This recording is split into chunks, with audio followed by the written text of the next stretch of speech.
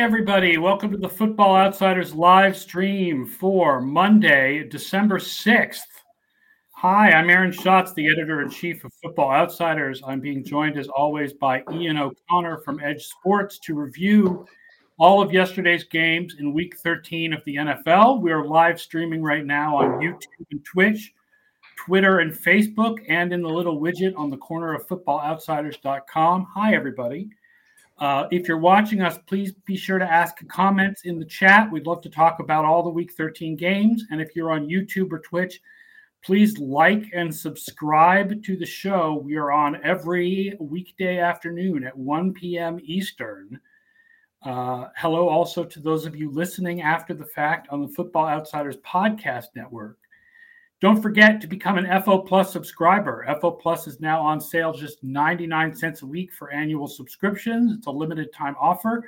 Gets you all of our advanced stats, analysis, fantasy, football projections, and research data, plus betting information. Don't miss out on the limited time offer, 99 cents a week. You can access at footballoutsiders.com/subscribe or through the link in the description of this show. Ian, how was Week 13 for you? It was good. A lot of action, had a busy weekend. So a busy day of football capped a busy weekend and had some really good games coming down to the finish in a couple of those. So really exciting. Both of my teams had bye this week, so I didn't really have a rooting interest necessarily, but it was a good weekend all in all. FO Plus picks had a good week. My pick of the week was the Chargers, so that went out well. I started out good with my ESPN picks, but I was counting on a Ben Roethlisberger interception, and a couple of different times the Ravens dropped interceptions. I was very upset, like I didn't get my Ben Roethlisberger pick. But we can talk about that game later. The biggest, most exciting game of the week may have been Vikings versus Lions. Like, who would have expected the Lions to be involved in such a big game? But, of course, they got their first win of the season, and a game that came down to the final play with big-time calls and win probability swings. Yeah, the Vikings find themselves in yet another close game, another heartbreaking loss. It seems like happens all the time for them. They can't escape it. I feel like they're the Chargers of the last, 3, 4, 5 years it's been, that they just cannot pull it out late. But, yeah, Dan Campbell continues to be really impressive in his first year. Kind of fell off a little bit the last few weeks as far as fourth down decision-making goes compared to the beginning of the season. But this week he ramped it back up, came in only 29th in our coach rankings. Part of that has to do with the Lions being so low in the EPI, which is basically just the team performance on the field. He was 21st in CCI, fourth down decision-making coming in. So I mentioned he'd struggled of late, but I expect he's going to move up quite a bit in that CCI metric and likely pull him up a little bit overall as well. So started off first quarter, only 10 minutes left, had the fifth best fourth down decision of the week. 4th and 1 at his own 41. It's really come kind of common practice for him to go for these on his own 35, his own 40, 45, within those 10, 15 yards of midfield. When he goes for it there, I'm really not surprised anymore, which is really surprising to see, especially from a first-year coach. He and Brandon Staley both have been really good, where typically we see these coaches are a little bit more conservative. They don't want to do anything too crazy in their first year. But this one was a 4% increase in pre-snap win probability. Didn't convert it. Jared Goff up the middle got stopped, got no gain, turned it over, but still was a good call. And that kind of is foreshadowing a call, the biggest call of the weekend, really, that he was almost the GOAT in yet another loss for the Lions. 4th and 1. Only 4 minutes left in the game at their own 28, leading by 2. Chose to go for it. This is an 18.9% increase in pre-snap win probability. And kind of the reasoning behind why this is such a big play, we had someone on Twitter respond to us saying that seems a little big. But in this situation, if you punt the ball away, Minnesota gets the ball around 4 minutes left. They have to drive down for a field goal or a touchdown, a score. If they do, they're likely going to take up the whole clock, if not pretty much all of it. They still had 3 timeouts. Detroit's only got 1. So if they go for it, they get it. The game's not over. Minnesota's got 3 timeouts, but Detroit would have been up to like 65%. They didn't get it, but with Minnesota already being in field goal range, they get it at like the 21. The fumble kind of helped Detroit, I think, by getting Minnesota 7 yards closer. They were able to get into a first and goal situation, scored on 3rd and goal, leaving a minute 50 left for Detroit, which was obviously just enough time for them to get down the field for that game-winning touchdown. So just a great call from Campbell. I mean, I want to say that I'm not surprised, but even from him, I was a little surprised to see him go for it.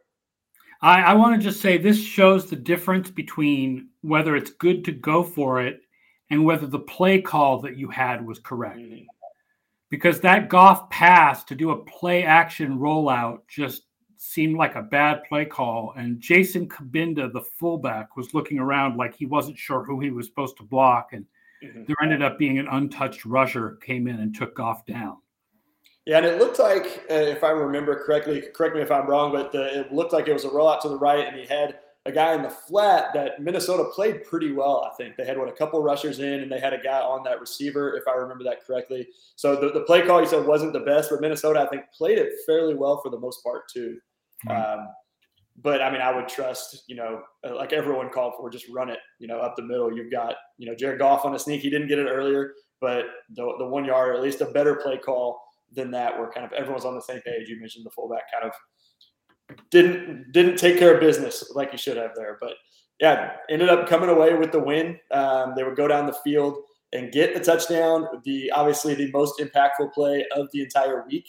It comes in as the third most impactful play of the season, but the most impactful non-kicking play of the year. So that touchdown with 4 seconds left from the 11 was to Amon-Ra St. Brown, who I had in loser league. So this did not help me at all. Terrible. Yeah, that was rough. But it was an 80.2% swing in win probability. The only two ahead of it, I mentioned, were 2 kicks. Both of these teams were involved in those games. It was the Justin Tucker game-winning field goal, the 66-yarder. The other one was Greg Joseph's miss against Arizona back in, I think it was week 2. So this one, the most impactful non-kicking play of the year. They were at 19.8% to win prior to the snap, or 1 in 5. In NFL, you only get, or really any sport, you only get one shot at it. Detroit didn't need 5. They got 1 out of 1. So they were able to win it and come away with their first win. So really excited to see them get there, especially at home. Really awesome to see. And I think that's 2 years in a row, too. They've won the game at the Bud. Last year was against Atlanta, where Todd Gurley scored but tried not to score, and then Stafford hit Hawkinson, I think, for the game winner last year. So a couple big last-second wins for them the last couple years. Yeah, I guess when they win, it never happens. But when it does happen, they make it exciting. I will point out the Vikings were the better team in this game by the DVOA. They outgained the Lions 6.0 yards per play to 5.2, and they won the turnover battle 2-1.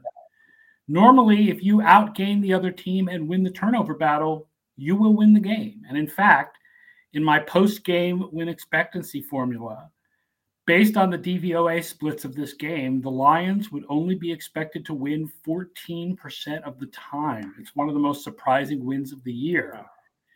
And the Vikings are still 11th in DVOA on the season, despite the fact that this is not a good game, right? Like, even though they had the higher DVOA for the game, when you adjust for the fact that they played the Lions, like, both teams were negative. So, but the Vikings are still really high. But at this point, at 5-7, their season is pretty cooked, which is too bad. Because when I was in Vegas a couple of weeks ago, the Vikings were my $5 what the heck long shot bet, and I do not think I will be cashing that ticket. Yeah, the loss pretty much locks up the NFC North, which was pretty much already locked up. I think Green Bay's up 4 with 5 to go. One thing that was interesting from this game, too, just kind of a side note, like I said, not really an anomaly, but Minnesota was 0 for 3 on 2-point conversions, where typically, that's around a 50%, 47, 48. You would expect them to get at least one of those. And if they went 0 for 3, that game is tied at the end. Yep. Well, so because Detroit would have the extra point.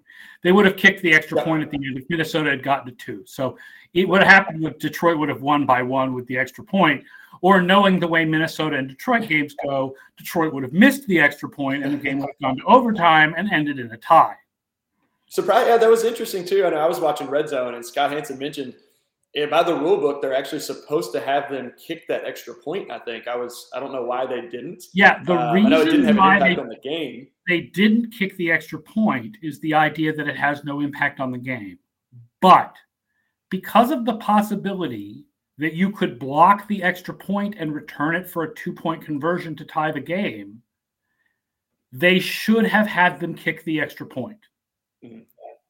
because there is the possibility of, however long, the possibility of Minnesota scoring 2 points on that play, they really should have kicked the extra point. But also, what Detroit then would have done is just come out and kneel on the ball. Yep, 2-point. Thus giving Minnesota absolutely no chance to block an extra point and run it back, thus making the play pointless. So I understand why they didn't bring them out just so Detroit could kneel on the ball and then the game would be over.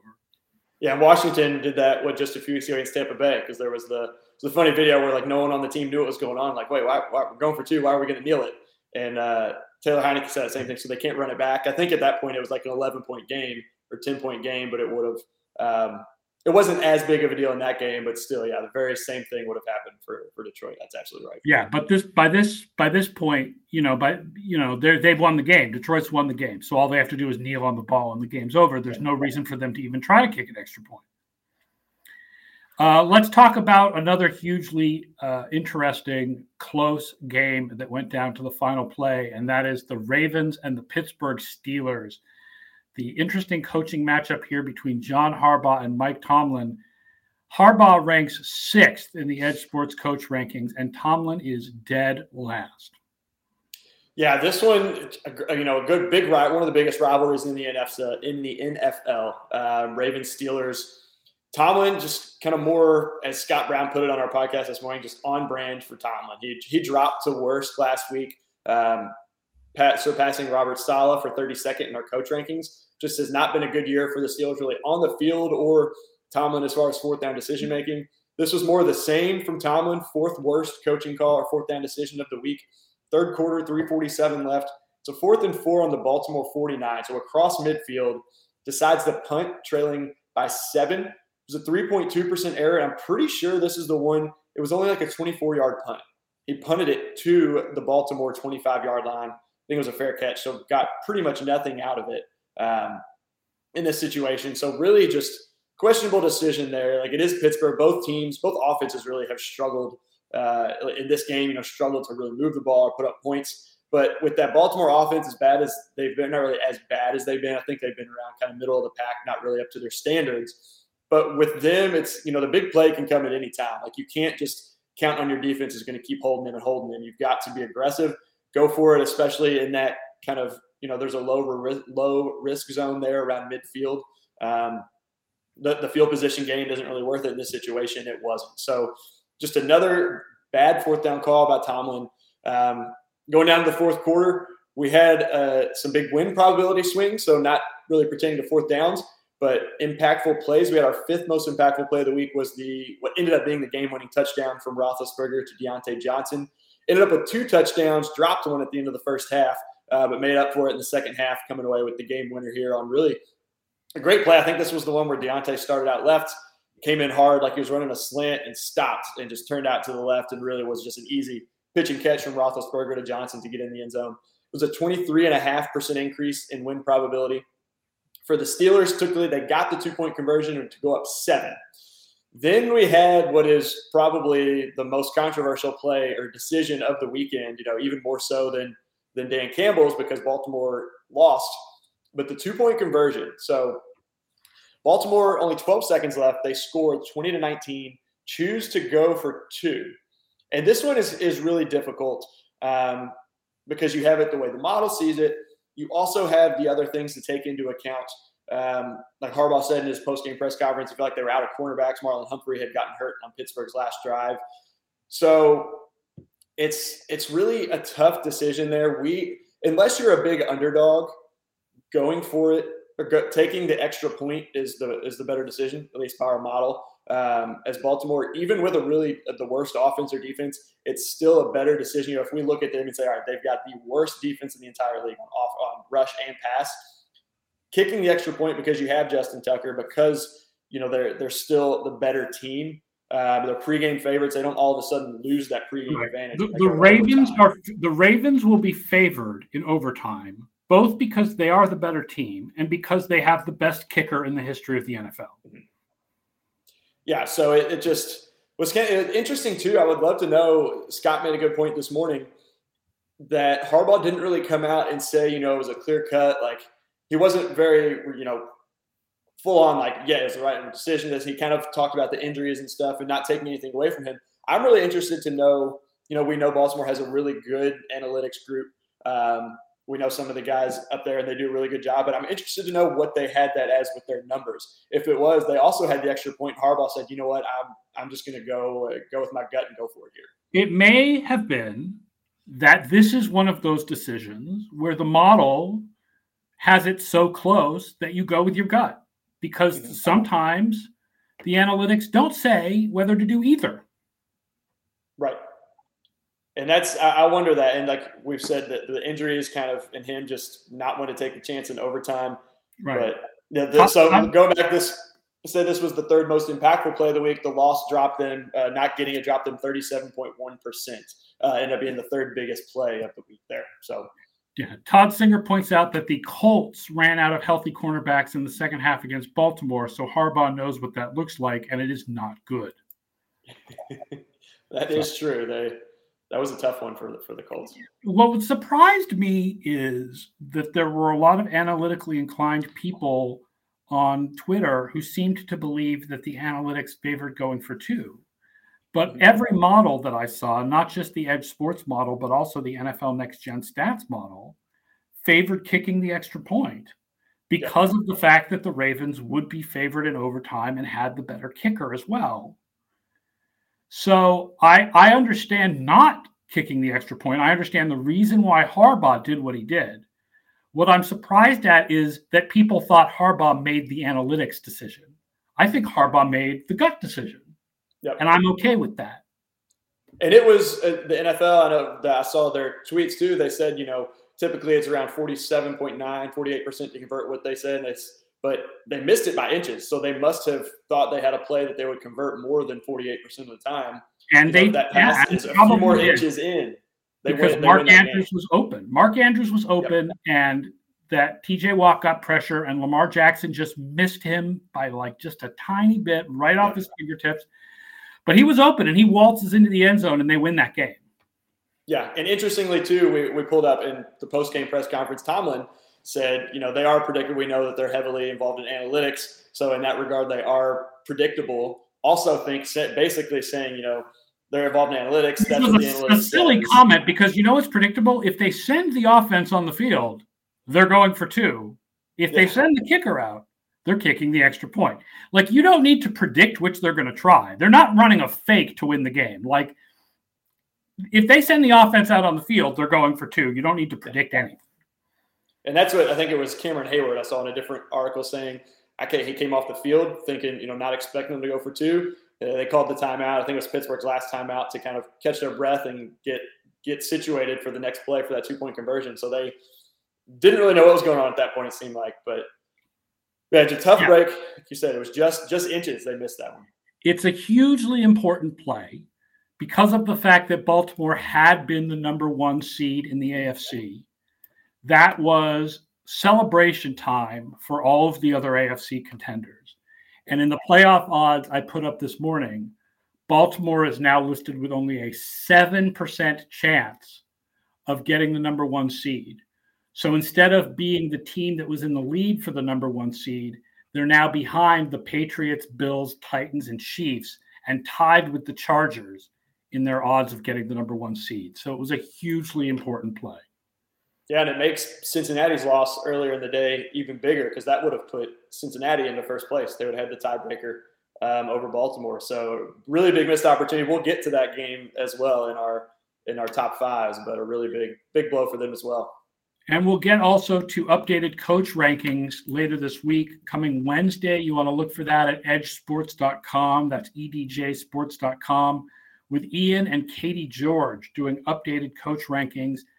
Now let's look at the most impactful plays of the week. These are the plays that have the most impact on the game in terms of win probability, either positive or negative. And most of them we've covered already, just going through those first two games that we talked about.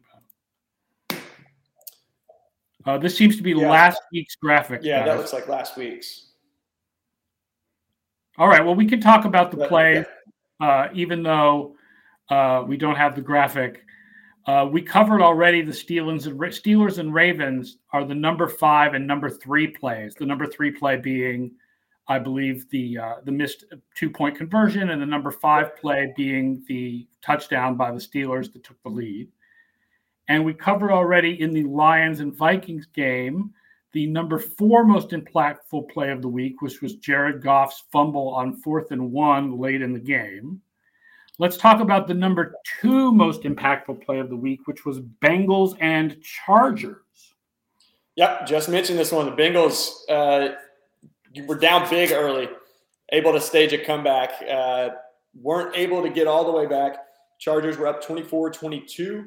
Bengals were driving. They had 2nd and 2 at the Chargers 34, already in field goal range to take the lead potentially early in the fourth quarter. Obviously looking for a touchdown.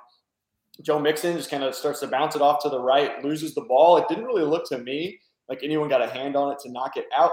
Could be wrong on that. Only saw the play. No, it looked like he just lost it. Yeah, and Chargers picked it up and took it all the way back for the touchdown, and that essentially ended the comeback effort for the Bengals. Just a huge loss there, 37.5% decrease in win probability. Bengals were actually favored at that point, 54.3% to win. This drops them all the way down to 17%, and I think they ended up losing 41, ended up giving up another touchdown, field goal, 2-point conversion, I believe, losing this one pretty big. So we're really just a dagger for the Bengals there late in that game. Yeah. And then number 1, obviously, we talked about was the touchdown for the Lions that won the game, getting their first win. The touchdown that screwed up our loser league teams. Absolutely. Let's talk about the top 5 play calls of the week, the decisions that coaches made that had the most positive impact on the game in terms of win probability. Number 5, we already covered. It was the Lions in the first quarter. Let's talk about number 4, which is from last night's game.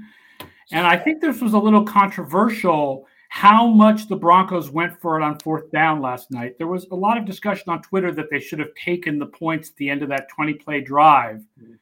But, I mean, I think we saw by the end of the game, I mean, their offense, field goals weren't doing it.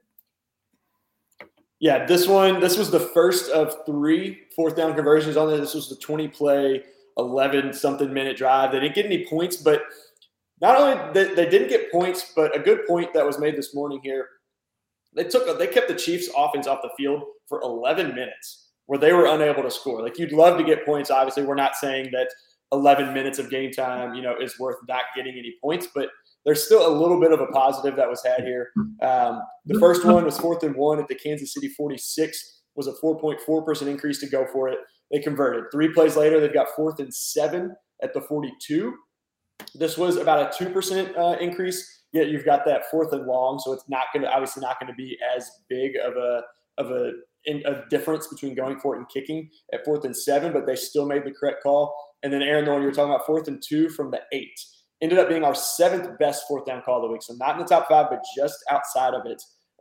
Good for 3.6% increase. So Fangio just came in with a really, aggressive mindset. He was kind of middle of the pack in terms of CCI coming into this game. But knew, field goals weren't going to win this game, to your point, the score at the end of the game. As Mike Daniel pointed out, the problem is not going for it on 4th down so much. The problem is putting yourself in position where you have to go for it on 4th down so much. So the problem with the Broncos was not getting the 3rd downs. Yeah. And we saw that from Detroit. That had a similar situation. I think it wasn't until their final drive they were that they converted a 3rd down in that game. Absolutely horrendous. Only converted 2 3rd downs the whole game. Yep, and they both came on that final drive, right? Or at least one of the 2 did. It was late in the game. I know that. Yeah. All right. We'll talk about the number 3 coach's decision. Yep, number 3, Robert Saleh. So comes in. He just moved up a spot in our coach rankings last week. This was 4th and goal at the 1. Almost midway through the second quarter, trailing by 2. Their kicker first game misses his 2 extra points in the NFL. But this was some good news for the Jets. They went for it. Was a 4.9% increase in pre-snap win probability.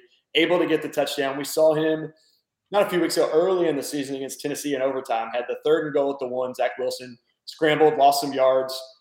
Saleh said he would have gone for it, 4th and goal at the 1. He got a chance to do that here. And just a really good call from him. I think a lot of coaches do that in this situation, but still to see him kick that or see him go for that, you really love to see there. And then number 2, Kyle Shanahan. This one is a pretty straightforward one. It's early in the game, about 4 minutes left in the first quarter. Tie game, 4th and 1 at the Seattle 45. Chose to go for it. It was a 5.2% increase pre-snap win probability. Same game. It's not on our top 5s. You mentioned number 1 we talked about was Dan Campbell. But this same game we saw Pete Carroll be aggressive, ended up getting a – How rare is that? Yeah, I tweeted out for us saying, it's not often that you hear Gutsy calling Pete Carroll in the same sentence. But he, a lot of times we prefer just to put the offense on the field and go for it. But I think him playing the long game, helped out where no one expected him to run anything like that. Talk about the fake punt, yeah. Yes. So let's talk about the top 5 worst play calls, and remind everybody who's watching live on the live stream to please like and subscribe to our videos and channels on YouTube and Twitch. And please, we want to see your comments and questions. We want to hear from you. Talk about Week 13, what you want to know about Week 13. Let's talk about the decisions coaches made with the most negative impact on win probability. And these are mostly we have not gone through these already. Yeah, number 5, Joe Judge. No, he's not new to this list. Really no surprise here. He probably would have been on here more had they had Daniel Jones at quarterback, because we know even with Daniel Jones, he's not going for it on some of these 4th downs. This one was a 4th and 2 at the Miami 46. 5 minutes left in the third, down by 4. Offense obviously struggling. I mean, there's really no excuse for this. I mean, it ended up being a touchback, so you only gained 26 yards of field position. Really, I don't think it was worth the 2.6 they gave up by choosing to punt instead of going for it here. And, I mean, Judge, it's 2 years in a row now. He has these moments where he goes for it every once in a while, but I feel like 9 times out of 10, it's for some reason he just refuses to do it. Number 4, again, we covered Mike Tomlin here. 4th and 4 at the Baltimore 39.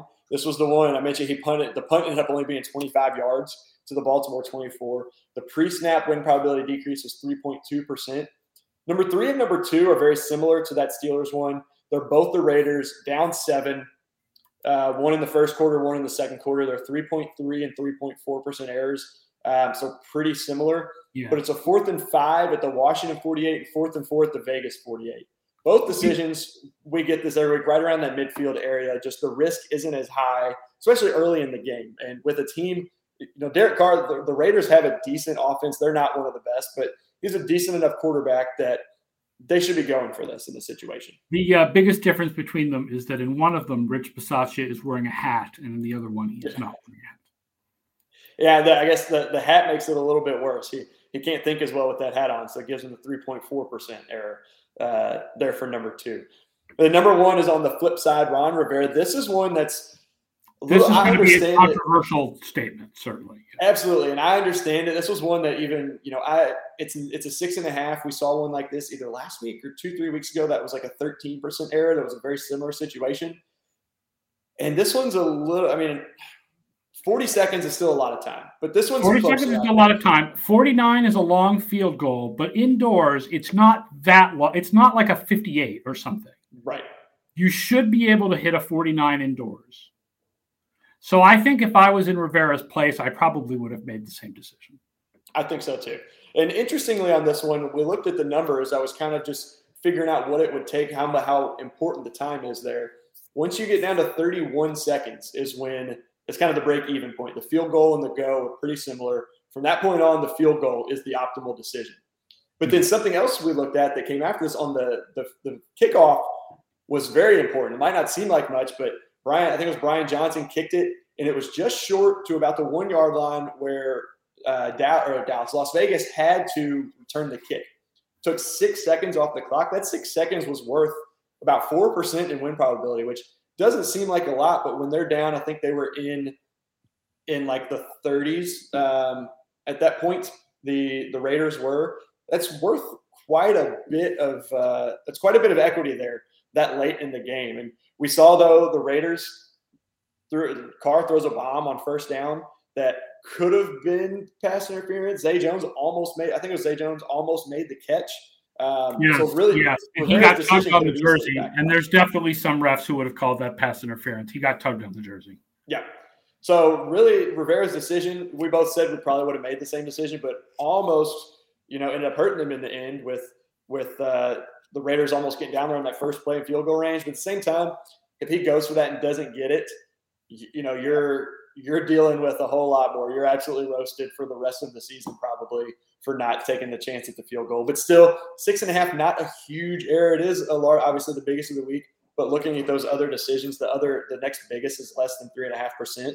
We still are confident in those numbers, obviously, but the 6.5, isn't as much as some as we've seen in these situations where you've got a minute and a half left or a minute and 40. Remember, if you miss the field goal, they'll blame the kicker. If you fail on the 4th and 1 go, they'll blame the coach. Absolutely. Todd Singer says, I saw a note on Twitter about Houston and Atlanta having historically poor run offenses. Will that be featured in the DVOA write-up this week? Yeah, let me look into that. We'll see. I don't know yet what I'm going to write up because tonight's game is so important, which brings us to talking about tonight's game, which is so important. The number 2 team in DVOA versus the number 3 team in DVOA. So I don't know what I'm going to write about tomorrow yet because tonight's game probably determines who's number 1 going forward. Patriots playing remarkably well of late with their last 3 games, all over 70% DVOA. To tell you how high that is, there was not a single game in Week 13 that was as good as the last 3 Patriots games. Wow. It is the line is, I believe, has been Bills 2.5 and Bills 3, and it's gone back and forth between 2.5 and 3. Yeah, this is with the Bills. You mentioned number 2 and number 3 teams in overall DVOA. I know the Bills lost Tre'Davious White, but still the top 2 defenses in DVOA. Is that right? Yep. So 2 good defenses, and that comes into play. I'll start with the total. You say it's not often you see a Bills game with a total at 41 points. So really low, 2 good defenses, the way that you I think people are expecting Belichick to kind of try and control the game with Mac Jones, but also that Bills and the weather will be bad. Oh, the weather as well playing a factor. So yeah, we've got some home field advantage built in, obviously for Buffalo. We have in our model. So this is closer to a pick 'em. We've got it at Buffalo -1. So really close to that 2.5. There's not a whole lot of value to be had there. The over/under I mentioned is the total's at 41. We've got it at 43. That Bills team, the offense really hasn't lived up to expectations. And Buffalo, as you know, Aaron, DVOA and variance is the last most inconsistent team of all time so far. Of all time. The most inconsistent team of all time going all the way back to 1983. There has never been a team as inconsistent over the first 12 weeks of the season as the Buffalo Bills this year.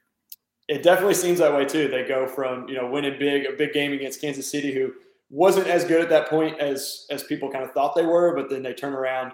I don't know if it was a week later, a couple of weeks later, and lose to Jacksonville. They lost to Tennessee. You never know what you're going to get from them, but still 2 really good defenses come into this one. Not a lot of value to be had. The market is pretty split as well. 52%. Oh, this has changed since this morning, since just about an hour or so ago. 52% of the bets are on Buffalo. This morning, that was at 51% in terms. Oh, sorry, it is 51% New England. 59% of the money's on Buffalo. So a little bit more of the money on Buffalo, but still pretty close both ways. Just really should be a really good game. Should be a close game. Really hard to pick a side either way. If anything, there's very, very slight value on New England against the spread and the over in this one. Yeah, the FO picks, which I think are discounting home field advantage more than the Edge Sports picks, have the Patriots favored by 1. And Todd Singer is right that the weather game does seem to favor the Patriots' style of play. The Bills are kind of a finesse team. Their defensive line is primarily about pass rushing. Their offense is primarily about passing, a lot of passing downfield, which should have problems in the wind, you would think, although you would also think Josh Allen's arm would be able to cut through the wind better than Mac Jones's arm. I mean, the most likely result is that these 2 teams split the 2 games that they have to play this year. Right? The most the weather seems whoever wins tonight will lose 3 weeks from now. But you'd rather win the first one and be able to go out and play the second one than to lose the first one. So I think this is a very, very close This is a very, very close game.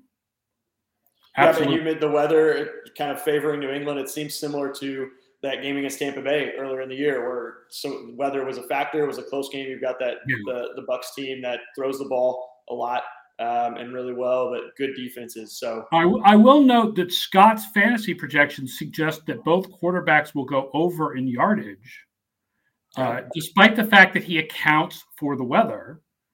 Mac Jones's number is at 198.5, and we suggest he'll go over that 66% of the time. And Allen is at 233.5, and we suggest he'll go over that 68% of the time. So it might be scary to do an over on quarterback passing yards when the weather and the wind is going to be bad, but Scott doesn't count for that. So it's interesting that we point towards overs on both of the passing yards props.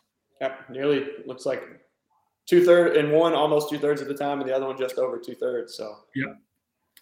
All right. I want to thank everybody for joining us in today's show. Thank Ian, of course, for joining me every Monday. Don't forget all of our live streams, YouTube, Twitch, Twitter, Facebook, every day, 1 p.m. Eastern. Thank you to Todd Singer for comments throughout the show. Thank you to Sean MC. Merry Christmas to you, too, a little early. He wished Merry Christmas to everyone at the Football Outsiders crew. Only 2 weeks, though. Well, two weeks in, 3-4 days? Who's counting, though? But you missed Hanukkah. It ended last night. Yep. I guess it's still going during the day today. So happy Hanukkah to all of you. Tomorrow will be Scott Spratt and Derek Klassen talking fantasy football. Wednesday, I believe, is Brian Knowles with me and Tanya doing Ask Me Anything. Please subscribe to our show, whatever platform you use. Please give a 5-star review. They're very helpful for us to grow. And as I've mentioned before, FO Plus is now on sale, 99 cents a week for an annual subscription. All of our stats, splits, analysis, fantasy football research data, and betting information. Go to footballoutsiders.com/subscribe. Thank you, Ian. Looking forward to a big game tonight. This Monday night games don't get much better than what we're going to get tonight. So should be a good one. Thanks for having me. And join Scott Spratt tomorrow for Fantasy Talk, 1 p.m. Eastern. Bye, everybody.